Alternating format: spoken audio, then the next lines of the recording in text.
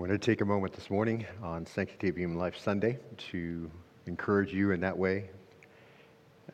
Friday was the March for Life in D.C., well attended, and a reminder to our nation and to those who've turned away from and are in the culture of death, turned away from life, that life is important. Even our own governor in Virginia, who's tried to make deals thinking that somewhere along the way it's still okay to end the life in the womb, is not okay. That's not who elected him. That's not what we represent. And so we went as a church, as Jason read earlier, I love that passage. That's a prayer Paul prayed for the church. At the end he says, to you be glory in the church and in Christ Jesus. You know how God is glorified in the church? When we do what he says. Much like how God is glorified in our life. A lot of times we will say, I want to glorify God with my life. You can glorify God with your life to the extent that his attributes are clear in what you do. You cease to glorify God with your life when his attributes are not clear. It's unclear who it is that you're magnifying. And so we're just wanted to take a moment. If you've got a bulletin today, you can see it's a flyer there, Blue Ridge Pregnancy Center. They do a lot of great work here in this area, and you can support them. There's a QR code there. Let me encourage you to do that. I know many of you are part of this life movement. You adopt, you foster, and that's all part of it. It's taking children that are going to be born and making sure they have a home. So we're glad that we serve in a church that does those kinds of things. Just a reminder, something always on the side of life, especially in an election year, never on the side of death. Never on the side of death. And so let me encourage you to glorify God in your own life and in the church in that way. All right? I'd like you to, if you would, if you've been with us, we have been working through 1st and 2nd Timothy and Titus. It's a series entitled Instructions for the Church for Teaching, Leading, and Equipping. And we are particularly, as we began this section, we were able to title that Guidelines for Public Worship because that's precisely what Paul says in 1 Timothy chapter 3 and verse 15. This is precisely how we're to conduct ourselves in the household of faith, which is the pillar and support of the truth. And then as we arrived at chapter 5, really the last part of chapter 5, the first part of chapter 5 has to do with the ministry to widows in the church and what a widow looks like. And with that, all of the legacy of holy and faithful living for our ladies starting young, all the way up through. If we see that these are honored by the Lord when you're old, they're important to establish when you're young. And then we get to the last part of chapter 5, and we're in the section called Relating to Elders. I'd like to read that through with you, picking up in verse 17. We just started this last week, and so I want to read all the way through down to the end, verse 25. So we'll be in the open Word of God quite a bit today, as we always are. Let me encourage you to have it open, your tablet, your phone, the actual Word of God there. You can find one in the seat in front of you, but you should have it open. There's going to be a section we're going to go to in 1 Corinthians chapter 9. I need you to look at. It's important for us to see it, and of course, if you're in it every day, this is not new for you. Verse 17, the elders who rule well are to be considered worthy of double honor, especially those who work hard at preaching and teaching. For the scripture says, verse 18, you shall not muzzle the ox while he's threshing, and the laborer is worthy of his wages. Verse 19, do not receive an accusation against an elder except on the basis of 2 or 3 witnesses. Verse 20, those who continue in sin rebuke in the presence of all, so that the rest will also be fearful of sinning. Verse 21, I solemnly charge you in the presence of God and of Christ Jesus and his chosen angels to maintain these principles without bias, doing nothing in the spirit of partiality. Verse 22, do not lay hands upon anyone too hastily and thereby share responsibility for the sins of others. Keep yourself free from sin. Verse 23, no longer drink water exclusively, but use a little wine for the sake of your stomach and for your frequent ailments. Verse 25, the sins of some men are quite evident, going before them to judgment. For others, their sins follow after. Verse 25, likewise also deeds that are good are quite evident, and those which are otherwise cannot be concealed. Let's stop right there. We saw last time from numerous background passages relating to this study that the character of the people of God is in great measure dependent on the character of those who lead them. The Lord's desire for his people, Israel, was for them to be a set apart, chosen group under godly leadership so that they would be able to be a witness for the Lord among the nations. It's the reason why he called them out. He gave them the prophets, he gave them the word, and so that they could go out and do it. But we saw in Hosea, they in large part, except for a remnant, failed at that task. And so God has asked much the same for the church, and we know that God has given oversight of his church to under-shepherds who are to lead it well and to help it accomplish the job they are to do. And we get to the epistles and we begin to read, and we see much of the same thing happening in the early church age that we saw happening in Israel. False teachers were abounding, church leaders turning away from qualifications, from the standards of leadership and the instruction they should be giving and the sound doctrine that's supposed to be part of what they do each day. And this is what we have seen here in Paul's letter to Timothy as he pastors this established Ephesian church, planted by Paul, but already far from where they should be. And so all through these letters, we have examples of bad leadership and the results of that bad leadership. And so then we get to the end of chapter 5, and we see a shift here, and I think it's noticeable to you, and I pointed that out to you last week. Paul wants Timothy to know that if he finds leadership that is in alignment with God's actual calling, and the life is aligned with the qualifications of chapter 3, then Timothy needs to know, and the church needs to know, how to treat these men. And so he directs this passage in a very straightforward manner, and he says in 1 Timothy chapter 5, and verse 17, he says, "The elders who rule well are to be considered worthy of double honor, especially those who work hard at preaching and teaching." And we saw last time that word elder, which is the word presbyteros. Here it is in the plural, which is the New Testament standard. At the close of the apostolic era, a plurality of elders for each church. And to that end, Paul addresses Titus in Titus chapter 1 and verse 5, and we'll get there and look at it very, very closely when we do get there in our study. But he says this to Titus. He says, "For this reason I left you in Crete, that you would set in order what remains and appoint elders, that's in the plural, in every city as I directed you." He didn't say appoint an elder for every city, elders in every city as I directed you. Namely, he says, if any man is above reproach, the husband of one wife, having children who believe, not accused of dissipation or rebellion. Again, much the same qualifications, a little bit of adjustment here. We'll see older children, they can't walk in dissipation or rebellion. These kinds of things are different, but for the most part, same type of qualifications for those who are going to oversee the church. And then it says, verse 7, "For the overseer must be above reproach as God's steward, not self-willed, not quick-tempered, not addicted to wine, not pugnacious, not fond of sordid gain, but hospitable, loving what is good, sensible, just, devout, self-controlled, holding fast the faithful word which is in accordance with the teaching, so that he will be able to both exhort in sound doctrine and to refute those who contradict." Verse 10, "For there are many rebellious men," so there's a lot of men who think they qualify, but they don't, "empty talkers, deceivers, especially those of the circumcision, who must be silenced because they're upsetting whole families, teaching things they should not teach, for the sake of sordid gain." So again, you see this idea that it's God's steward, an under shepherd, an under rower, someone who is a house manager, that kind of thing. And we see all the reasons why people do it for the wrong reasons, but we see the same types of qualifications here listed. In other words, there's going to be a lot of men who don't qualify.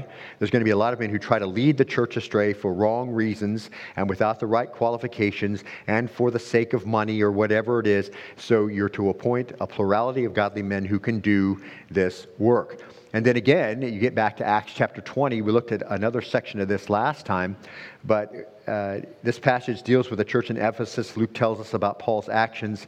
He says, "From Miletus he sent to Ephesus and called to him the," again, in the plural, "elders of the church," so multiple men who are there leading. Verse 28, "Be on your guard for yourselves and for all the flock, among which the Holy Spirit has made you overseers to shepherd the church of God, which he purchased with his own blood." So again, it just means a plurality of godly men who, in a shared leadership, model the virtue and the godliness that the Lord has desired for his church. That's everything we looked at. It includes all the standards and all of that one standard of holiness, sharing also that background of a New Testament actual call, the whole 1 Timothy chapter 3 thing, the two desires that kind of overwhelmed whatever direction you were going in your life, and the Lord called you to the ministry. It has to share those kinds of things. And as the church conforms then to this biblical standard of leadership, it flourishes. And this can make a big difference in the lives of people. The shared leadership is the design of God for His church. This is a group of godly men. They're feeding the church, they're leading the church, they're setting the example of holiness and faithfully proclaiming the truth and warning of error and all of those kinds of things, serving with all humility. And churches today are desperately in need of a revival of biblical authority, and they're desperately in need of a revival of careful exposition of the Word and a revival of shepherd care for the congregation.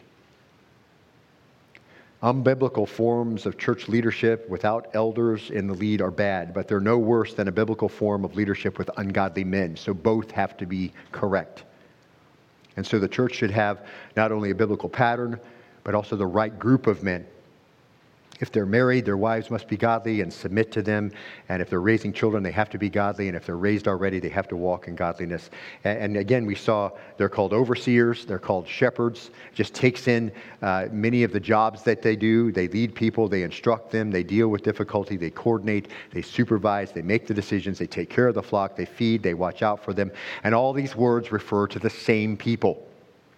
And as we've seen, the New Testament uses this term bishop, it uses the term elder and presbyter interchangeably. And this is this plurality of elders that bringing these different spiritual gifts and abilities through which the church is abundantly blessed over and above the ability of one man. So this is very important to understand this. This is the New Testament model. And then it says in verse 17, it says the elders who rule. So those who serve as elders, those who serve as pastors, overseers, shepherds, are set over. They're in their primary position. This is the practice. This is the established pattern of the New Testament. It's kind of said after the fact because it's just automatically known. Just obviously, if we understand the New Testament model, this is what they do. They rule. But here's the qualifier. They have to do it what? Well. They have to rule well. And of course, this is not written in a vacuum. Obviously, there were some in the church in Ephesus that were not doing it well. Obviously, there's people in the modern church, men in the modern church, who are not doing it well. And Paul has been and will continue to help Timothy deal with them in Ephesus, which becomes the model for us dealing with them as we work our way through these pastoral epistles. But to do it well, then, has everything to do with discharging the duties in a way that there is no room to be called out. Doing it in a blameless manner. This is not subjective, it's objective. What does it mean to do it well? It's listed for us very clearly. And it also has that idea of beauty attached to it. To the Lord, it is beautiful when the church functions as it should, when it is functioning as it should with the right men. And then the church is to measure that well. And that just means that's the right matrix to measure the life, to measure the ministry. It lines up well with what the Word of God says is a successful man of God. Not what the church expects, not what their preconceived ideas of what that's to look like. It is very clearly laid out in the Word of God. And those elder pastors, Paul said, who do it well, who measure up to what the Word of God says is the standard, are considered worthy, it says, of double honor, especially those who work hard at preaching and teaching. And that is the first way, and it was principle number one, that the church is to deal with a qualified elder. As he tells Timothy, if you find these men, do this first, do it with honor. And we saw that this command from 1 Timothy 4:17, we saw it wasn't isolated, and we went through a number of passages to help you see all of that.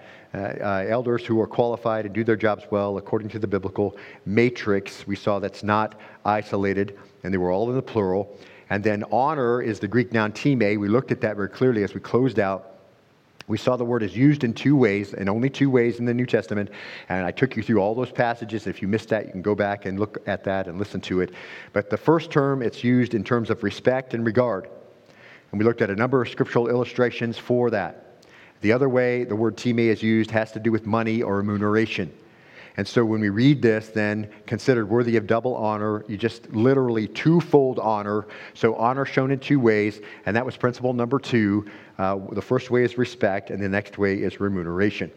And this understanding is consistent with the understanding of the early church fathers. Many of the early commentators early on had it correct, absolutely correct. Today it's just all over the place. It's just very simple. Go back. What did the word intend to say? What did they understand it to say? That's where it is. Now it says this, twofold honor is to especially those who work hard at preaching and teaching. Now, we've looked at this word work before. What does it mean to work hard? This is the word we've looked at. It's kopiao, present active participle. So it is the habit then, to do this is the point of being wearied. That's that work. To work at preaching and teaching to the point of being worried. To do something, here's another way you can look at it, exhaustively. And then it becomes the standard. That's what's supposed to happen. The ministry of the word is to be an exhaustive effort. And preaching and teaching, very, very simple. We've looked at these words before. Preaching, by the way, is the word logo. It just means speech. To get an example of that, I think if you think about Old Testament prophets, gave the words of God out. They gave his decrees, his mandates. They reiterated those kinds of things. What God has said is repeated. John tells us that Jesus is the living word of God. So in the New Testament, men preach, repeating a direct mandate from God to respond. That's the idea. Preaching is, this is what God has said. This is your response to it. It's looking for response to what God has said. And the second word is teaching. Didaskalia, that's the word in Scripture that's translated doctrine, although it isn't itself here doctrine. This is the word in Scripture that you're teaching doctrine.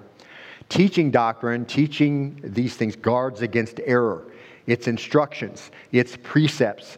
Paul said in 2 Timothy 2:2, gives us a great example of that. He says this, these things which you have heard from me in the presence of many witnesses, entrust these to faithful men who will be able to teach others. That's our word, others also. There's certain things we need to know that need to be passed down. We don't get to make it up as we go. We don't get to change it to be more palatable. Paul says, find faithful men, teach them, they'll be faithful to pass it on.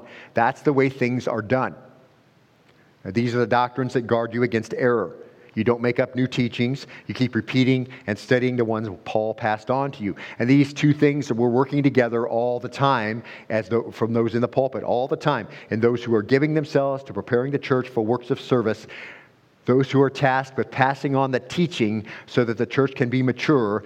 Peter reminds us in preaching here, look at this. This is a great example. And you'll see this now that you know what to look for. Preaching is, here's preaching, if you address as Father the one who impartially judges according to each one's work, conduct yourselves in fear during the time of your stay on earth. He reminds the church of God's judgment and then says, what's your response? Conduct yourself in such a way that's appropriate for those who come under God's judgment. And then you can move right on, and Paul reminds the Philippians in Philippians chapter 1, verse 27 in teaching, conduct yourselves in a manner worthy of the gospel of Christ. So what's he calling to mind? The doctrine of the gospel. As Jacob prayed earlier this morning, he said, the Bible is really about two things. It's about presenting the gospel that you respond to, and then what it looks like to live in that way. And so here's this reminder that whether I come and see you or remain absent, I'll hear that you are standing firm in one spirit with one mind, striving together for the faith of the gospel. What's that look like to have proper doctrine? It's going to look like this. See, walk in the Spirit, you'll not fulfill the lust of the flesh. That's teaching, isn't it? We understand the Spirit's control over our life helps suppress our desire to do things the body wants to do. So again, you'll see it all the way through the New Testament. These are two things that you're supposed to be given to in the pulpit. Those who lead the church are to give themselves to it and to exhaust themselves in doing it. And Paul says, when you find men like this, whose hearts are totally given to these things, that will set them apart from false teachers, the self-serving, deceived men you're experienced with here in Ephesus. And when you find that out, find them, take care of them. That's what he's saying. And he would know about the lack of care, and we're going to see that in just a moment. Because, beloved, churches can literally chew up good, godly, diligent, faithful men. They do it all the time. They may have a man from the Lord that they don't love, and they don't esteem him, and they don't obey him, and they don't submit to him, or follow, or honor, or remunerate him in a way that he can live as they should. They don't do it. Happens all the time. Young men coming out of seminaries ready to go out and discharge their duty to the church and give up the biggest portion of their life for her, and literally be devoured by people who dishonor them and discredit them and speak evil of them because they don't do precisely what they want them to do and the way they want it done, or because they go against the grain of some would-be Diotrephes who's risen to some prominence in a self-appointed position in some church. This is repeated over and over and over and over. And the modern church has to realize this as much as the first century church had to realize it. And if you're unsure who Diotrephes is, I would encourage you to look up 3 John. It's only a few verses. It's not a compliment. Modern churches always seem to have these Diotrephes serving on some board somewhere where they expect the elder, who God has called to be in a position of overseer with the correct qualifications and the right testimony and the right gifts, to bow down to a bunch of laymen who have no biblical authority in the church at all. That gets repeated over and over again. So Paul takes this to task here. And Paul's commands here are just as timely for the modern church as they were for Timothy. And beloved, in 30 years of ministry, I have run into a lot of Diotrephes, I will tell you that. And this is principle number 3 for us. And it's just one that's just obvious. But as we wrap up this verse 17, all elders who do a good job, that's not subjective, it's subjective, compared to the biblical model, overseeing the church, are worthy of honor in both these aspects.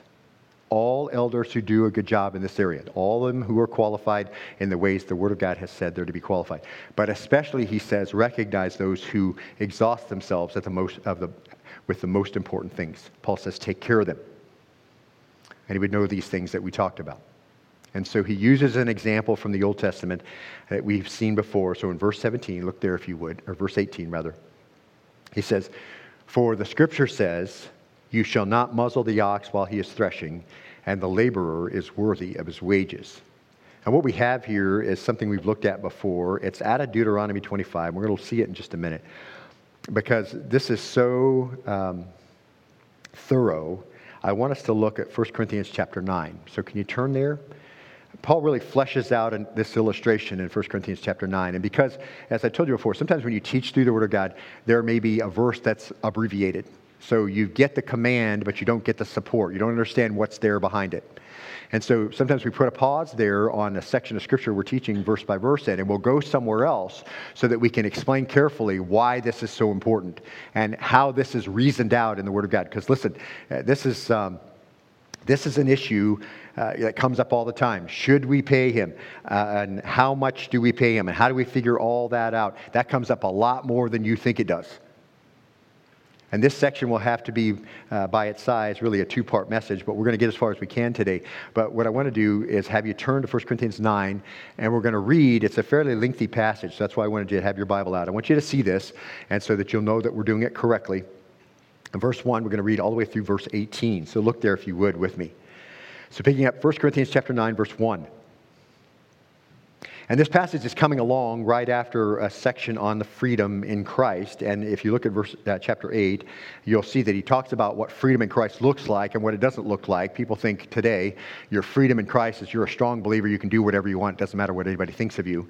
But what we really understand from the Scriptures, if you really are a strong believer and you have freedom in Christ, you're willing to put aside your own rights to make sure you don't cause somebody else to stumble. And so I'm summing up what we looked at many, many years ago, but Paul's coming off that because you're going to see some of that language. And again, I'll just put this little notation in here. It's awkward for me to teach you how to take care of an elder when I'm an elder who is over you, okay? So understand that I just have to wrestle through this. This is where we are, and it's awkward for me and probably awkward for you, but let's get through it and we'll just teach it correctly, okay? Look at verse 1. Am I not free? Am I not an apostle? Have I not seen Jesus our Lord? Are you not my work in the Lord? Verse 2. If to others I'm not an apostle, at least I am to you, for you are the seal of my apostleship in the Lord. Verse 3. My defense to those who examine me is this. Verse 4. Do we not have the right to eat and drink? Do we not have the right to take along a believing wife, even as the rest of the apostles and the brothers of the Lord and Cephas? Verse 6. Or do only Barnabas and I not have the right to refrain from working? Verse 7, who at any time serves as a soldier at his own expense? Who plants a vineyard and does not eat the fruit of it? Or who tends a flock and does not use the milk of the flock? Verse 8, I am not speaking these things according to human judgment, am I? Or does not the law also say these things? Verse 9, for it's written in the law of Moses, you shall not muzzle the ox while he's threshing. God's not concerned about oxen, is he? Verse 10. Or is he speaking altogether for our sake? Yes, for our sake it was written. Because the plowman ought to plow in hope, and the thresher to thresh in hope of sharing the crops. Verse 11. If we sowed spiritual things in you, is it too much if we reap material things from you? If others share the right over you, do not we more? Nevertheless, we did not use this right, but we endure all things so that we will cause no hindrance to the gospel of Christ. Verse 13. Do you not know that those who perform sacred services eat the food of the temple, and those who attend regularly to the altar have their share from the altar? Verse 14. So also the Lord directed those who proclaim the gospel to get their living from the gospel. Verse 15. But I have used none of these things, and I'm not writing these things so that it will be done so in my case. For it would be better for me to die than to have any man make my boast an empty one. For if I preach the gospel, I have nothing to boast of, for I am under compulsion. For woe is me if I do not preach the gospel. Verse 17, for if I do this voluntarily, I have a reward. But if against my will, I have a stewardship entrusted to me. Verse 18, what then is my reward? That when I preach the gospel, I may offer the gospel without charge, so as not to make full use of my right in the gospel. Let's stop right there. And we see the context of the passage is Paul using himself as an illustration. He's going to show that he had a freedom, a liberty that he could have chosen, but that he didn't. And the reason why he didn't is because someone could have been offended. Paul is dealing with a church that has done anything but honor him. They've been disrespectful to him, dishonoring him, and now they have a lot of insinuations and accusations here that you can kind of read into the text that we're going to look at. And so Paul is dealing with a very disruptive and disobedient church that isn't doing what they're supposed to do. And so someone could have been offended, and the freedom he could have chosen was the right to monetary support from the church. You can obviously see that's the essence of the passage. He had the right to expect the Corinthian church to pay him money for his ministry and provide for his needs. But Paul chose to be a tent maker all of his life, to earn his own living, provide for his own needs, never exercising the right he had to ask for support. And so Paul uses the first 14 verses to give the reasons why he had the freedom to choose to be supported by the church, which of course has application in the modern church as well, and thoroughly illustrates our passage from 1 Timothy chapter 5, verses 17 and 18. And then he's going to use verses 15 through 18, which we won't get to really today, to show why he chose to limit his freedom. Now remember, Paul is springing off this attitude of some in the Corinthian church who were saying, we're free to do anything we want to do. We're believers. We can go eat meat offered to idols. We can go up to one of the pagan feasts, and we don't have to do what they do, but we can still eat their food. And if someone doesn't like that, then that's their problem, not ours. And so Paul had to correct all of that false thinking and correct their trajectory here in the church. And so coming off that attitude, which Paul had to correct, he has a few opening remarks to establish his authority, because he always had to remind them that he had the authority to say this in the church. So he says this in 1 Corinthians 9:1. Look down there if you would. Am I not free? Am I not an apostle? Have I not seen Jesus our Lord? Are you not my work in the Lord? If to others I'm not an apostle, at least I am to you, for you are the seal of my apostleship in the Lord. Of course, Paul says, I understand this freedom thing. I understand the freedom to do whatever I want to do. Paul says, I'm qualified to understand freedom in Christ. Do you think I understand my liberty like you do? Maybe Paul says a little bit better than you do. Paul says, as an apostle, don't I have liberty? And of course, Paul is the last of the apostles. There are no others. Paul said he was the last, born out of time. So we know that it's not passed on to anyone. But here he says, I'm an apostle. I have liberty. I understand what liberty is. And the answer is, of course you do, Paul. And then beginning in verse 3, Paul makes this transition to the questions brought to him by the Corinthians. And you can kind of see the one-sided conversation as it turns into two sides coming out here. He says, verse 3, my defense to those who examine me is this. So here it is. It's always this, see. It's always this for Paul in the Corinthian church. It's always this in churches all over the place. Unqualified men examining and asking questions and being edgy in their implications. This is what Paul's dealing with here. And again, he addresses questions from the church in Corinth, and the questions appear to have an edge to them. People asking questions in a critical, accusatory way. And they're questions concerning Paul's right to be supported by the church. So here in chapter 9, then Paul is going to illustrate this freedom to limit your freedom But we come away with the principles for supporting a pastor or a missionary or a minister. And that's so wonderful for us. We understand where Paul is headed. Paul is dealing with a problem in the church, but we get the principles for this very abbreviated statement that Paul says in 1 Timothy chapter 5. And in verse 17, he says, give double honor. And we see what that is. We don't see any background to it. And because this is always mixed up in the church conversation, it's always something going on. Should we pay him? Who should we pay? How much should we pay? All that. And why should we do it? This answers those questions. And so this makes this very clear and helps us come in then to that section in Timothy very, very well supported. So he's going to illustrate these principles, and we're going to come away with principles for supporting a pastor or a missionary or a minister. And Paul answers the general question, why is a minister worthy of the support of the church? So look at verse 4. We're going to get to see, starting in verse 4, about 8 examples, and you can maybe pull out a few others. Paul is going to give those examples to answer their critical questions and give them an illustration of what it looks like to limit your freedom. That's how he's going to wrap it up. And he's just going to go through all these reasons, and he's really saying at the end, just to foreshadow a little bit, he's saying, hey, I have the same liberty you do, and I could have asked for this, and yet I'm going to set it aside. I have freedom in Christ to do this. I'm an apostle, and I have liberty, and I can do this. And one of the things, though, that I have freedom to do is be supported by the church, and to ask you to support me, and I'm going to set that freedom aside because I don't want to offend someone. I'm not demanding you to do anything that I haven't done myself. And then he illustrates this, okay?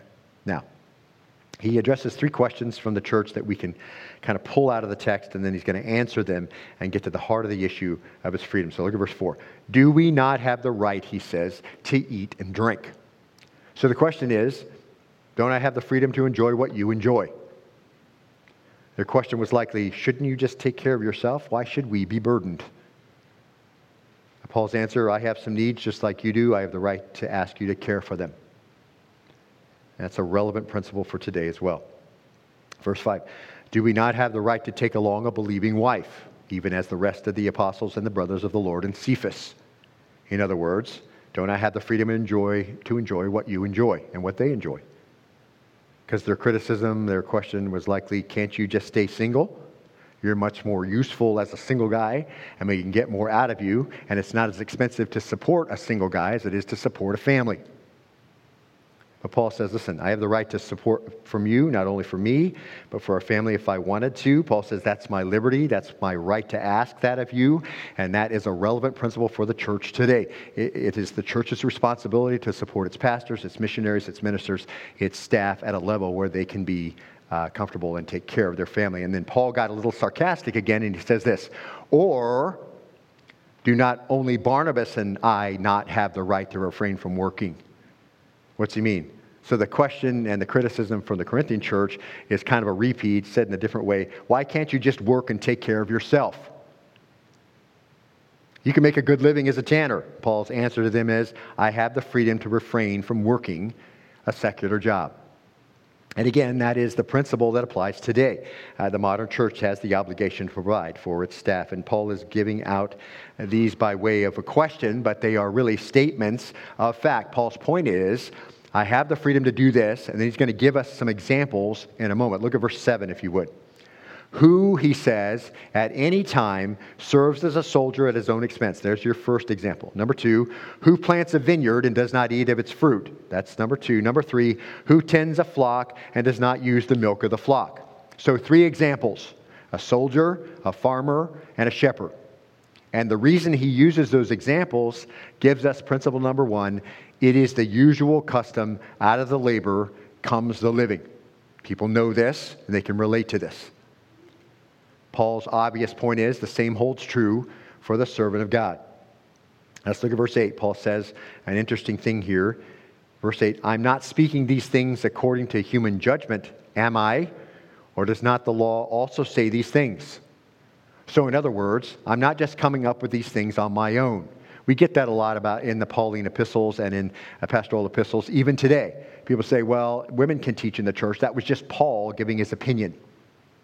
And I say, no, when Paul says, actually, because of the angels and because of the created order, that's how it is.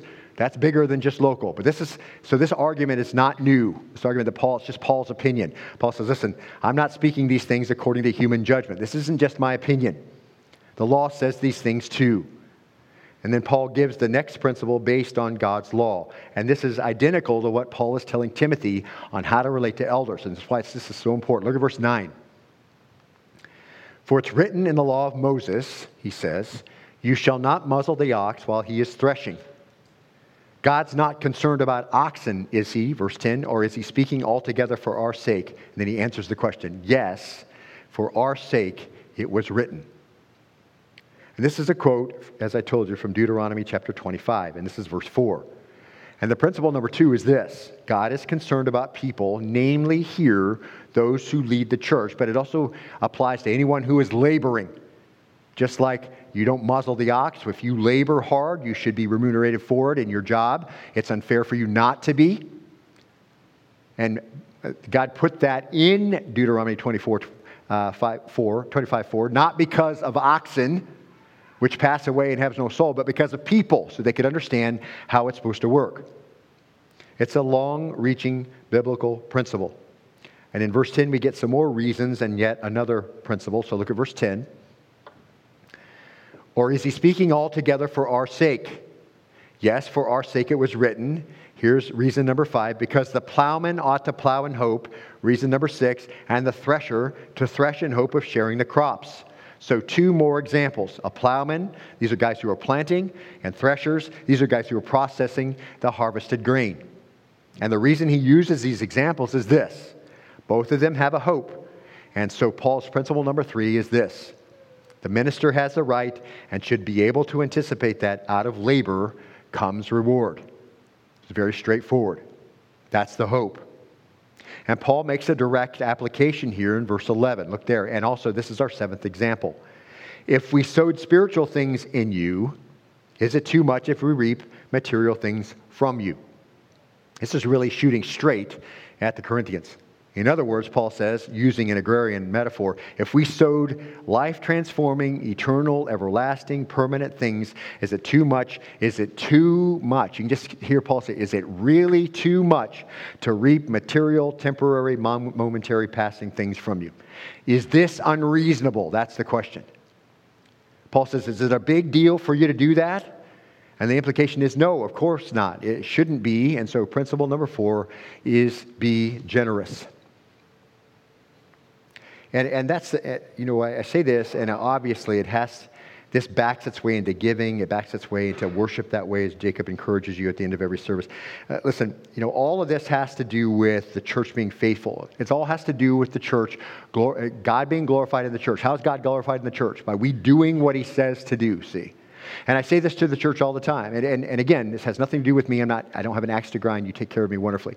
But the question always is for every church, if everyone gave in the proportion that you gave this year, would the church be able to exist? Obviously, there are many who give generously, obviously. But my question for you is this. It all has to do with this, see?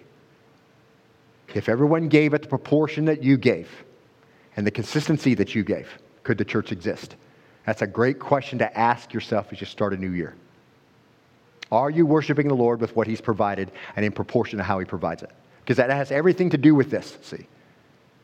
Because it's all a moot point if nobody's giving faithfully like they should. It's a moot point. And this is some of the problem that you have with the Diotrephes in the church, who sit on boards and like, we just don't have the money and whatever. We don't have the money, and most of the time those outspoken people who are so abusive to those who lead them are the ones who are giving the least when it comes right down to it. So these are very, very important principles. They back into a whole bunch of other things we won't deal with. We teach on faithful giving, generous giving regularly as the scriptures come to it. We're not going to jump into it now. But be generous is the principle. And if we just I want to look at verse 12, and just the first part of verse 12. And we'll look at the second part after we see verses 13 and 14 and see Paul's last reason and the principle that goes with it. And you'll see why we're going to skip around a little bit. Sometimes it takes that to get the thought process correctly as you're preaching it. But in verse 12, he says this. He says, if others share the right over you, here's the question, do not we more? There's obviously an example somewhere, right? maybe Apollos, maybe one of the other pastors there in Corinth. Peter undoubtedly was being supported by them. Some of the half-brothers of Jesus were receiving some support, maybe James, maybe Jude from the Jerusalem church. Obviously, there was an example of that going on. So others were being supported at some level.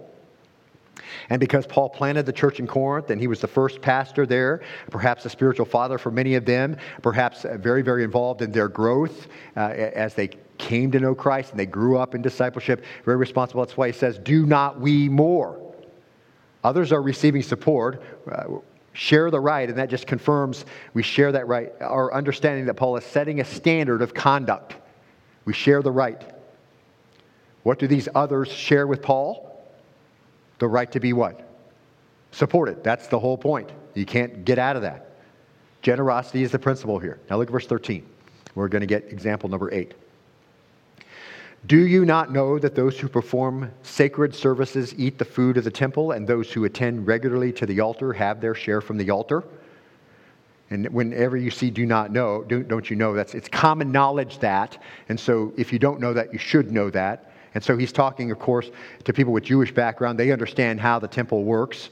And just like in verses 8 through 10, Paul dips back into the Old Testament and shows that these principles are very long-reaching.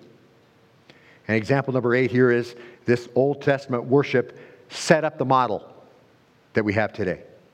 And although all of Paul's examples are powerful, he really seems to save his most compelling examples and principles for last. And this is the fourth principle, of course, of generosity. And then this fifth one is here. It's always been God's plan that those who do the work of the ministry are supported by the ministry. This is what would happen in the old economy, in the sacrificial system.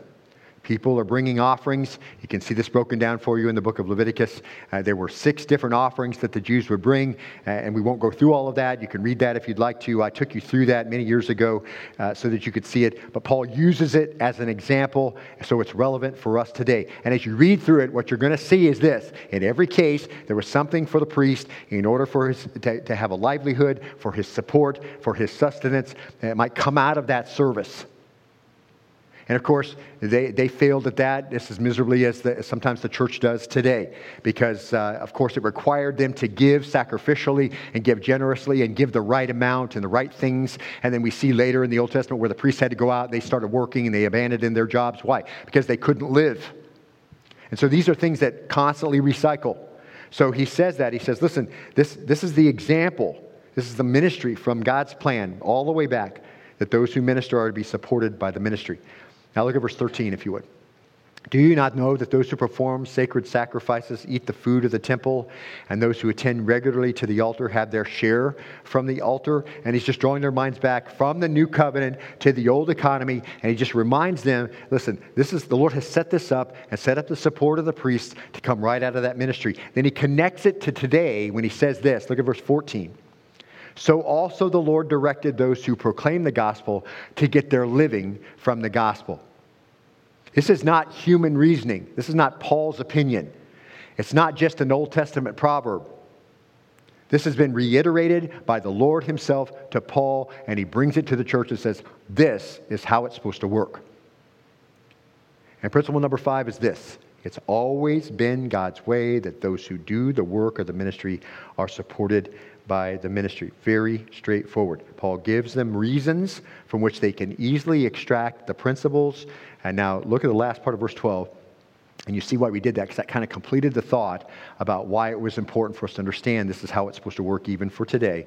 And look back at verse 12. He says this, nevertheless, we did not use this right, but we endure all things so that we will cause no hindrance to the gospel of Christ. I'm going to wrap up with this, so stick with me.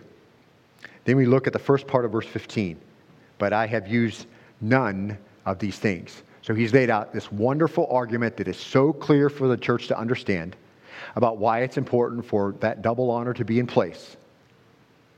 And he says, I have used none of these things. I've given you 8 reasons, and at this point 5 principles, but I haven't used any of them. I never took anything from you, he said, even though I had the right, I had the freedom to do it. And he just kind of reiterates this illustration of the freedom to limit your freedom. Paul says, don't you think I know what I'm talking about? What I'm asking you to do, I do. In relation to eating and drinking, I know what it's like to take a freedom and put it aside. I know a lot more about it, he says, than you do. And anyone any minister who's lived dependent on a faith-based offering understands this very, very well, okay? If you've never done that before, you don't understand that you don't get your projected salary isn't guaranteed like it is at your current work, okay? It's dependent on the faithful giving of people to church. I think you can understand that. And so Paul understands this very clearly. He has needs, and he isn't taking them from the church. He has things that need to be part of his life, and he's doing without them. Paul says, I never took anything from you, even though I had the right to do it. You know why? Love for you limited the exercise of the liberty that I had to require this from you. And I'll foreshadow this a little bit because we're almost out of time. Paul felt it would be a hindrance, and so he didn't take that right that he had and exercise it. And that's his principle here.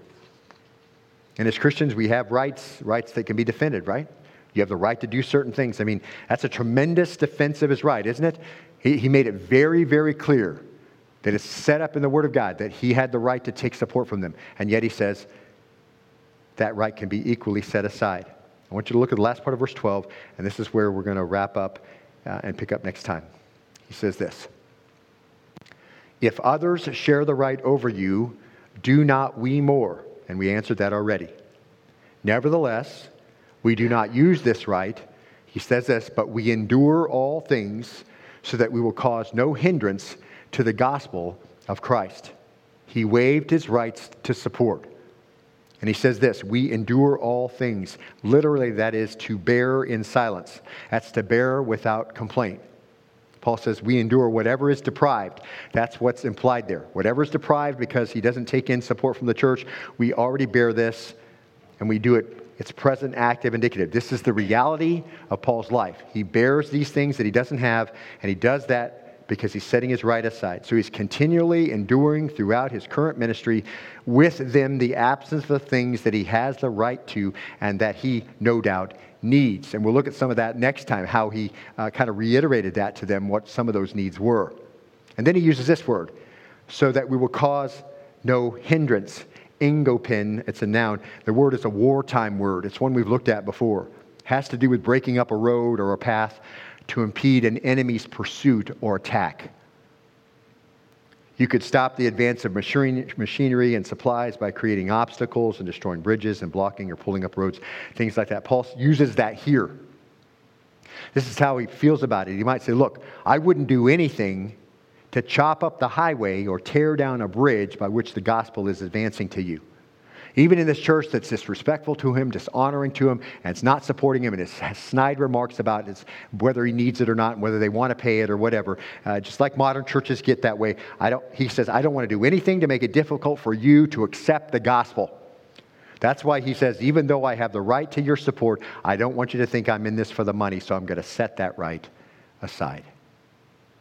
He's willing to endure whatever it took, anything, rather than give up those who were questioning him and giving him a reason, and giving them a reason to oppose him or give people a reason not to get saved. And beloved, just say this. That was a really sad place for the Corinthian church to be in, wouldn't you say? That he had to make that kind of concession because they were so hostile towards him. A very immature place for the church. But the question we're going to answer next week as we finish up this illustration, is this the norm for the church? What Paul did here, is that the norm for the church? And I think you already have that answer. We're going to look at it next time because Paul does. Paul wraps that up at the very end. And you know, because we're in the pastoral epistles, and you know what Paul said that they're to do with guys who meet those requirements. But we're going to look at it at the last part of this passage and get back to our own as we work through 1 Timothy 5. But is this the norm for the church? And in case you're not sure, come next time and we will answer that question, all right? Let's bow and be dismissed in prayer. We're out of time. Lord, we thank you today for time to be in your word. We're very grateful for its power. We're grateful for how it requires us to conform to it. Jesus himself said to Satan as he was being tempted, man does not live by bread alone, but by every word that proceeds out of the mouth of God. Even the hard ones, particularly the hard ones. It's great to read about the promises. It's great to read about the benefits, about thinking about God's love for us. unconditional, about our forgiveness, which all things have been nailed to the cross and are no longer against us. And we rejoice in all of that. And we're so grateful that we are secure and that we have a high place to look. We're seated, even though we're still walking around on earth, the Lord looks at us as seated at the right hand of Christ. What a wonderful thing to think about. And yet in the middle of that, Paul prays a prayer to the Ephesian church, no doubt, and says, may you be honored in the church and in Christ Jesus. So, Father, for that to happen, that's a practical holiness. It works its way out on a day-to-day basis as we conform our thoughts, our preconceived ideas, our prejudices, or whatever it is, to conform to what you say. And we all need that, and we all desire very much for that to be. So whatever it is, and however the word offended us today, if it did, and however it pricked at our conscience or whatever, help us to be soft and respond. You want people not with stiff necks, not with hard hearts, people who will submit themselves to you, willing servants of Christ. Thank you for Berean. Thank you that we are many, many willing servants of Christ. Thank you for the blessing that they are to me and to the community around us and to life and to the unborn and to those who are cast off. Lord, all these things are such a joy to my own heart. You're at work in their lives. I pray that we'll be all the more conformed to your image. And we pray this in the name of your Son, Jesus, and for his sake. And all God's people said, amen.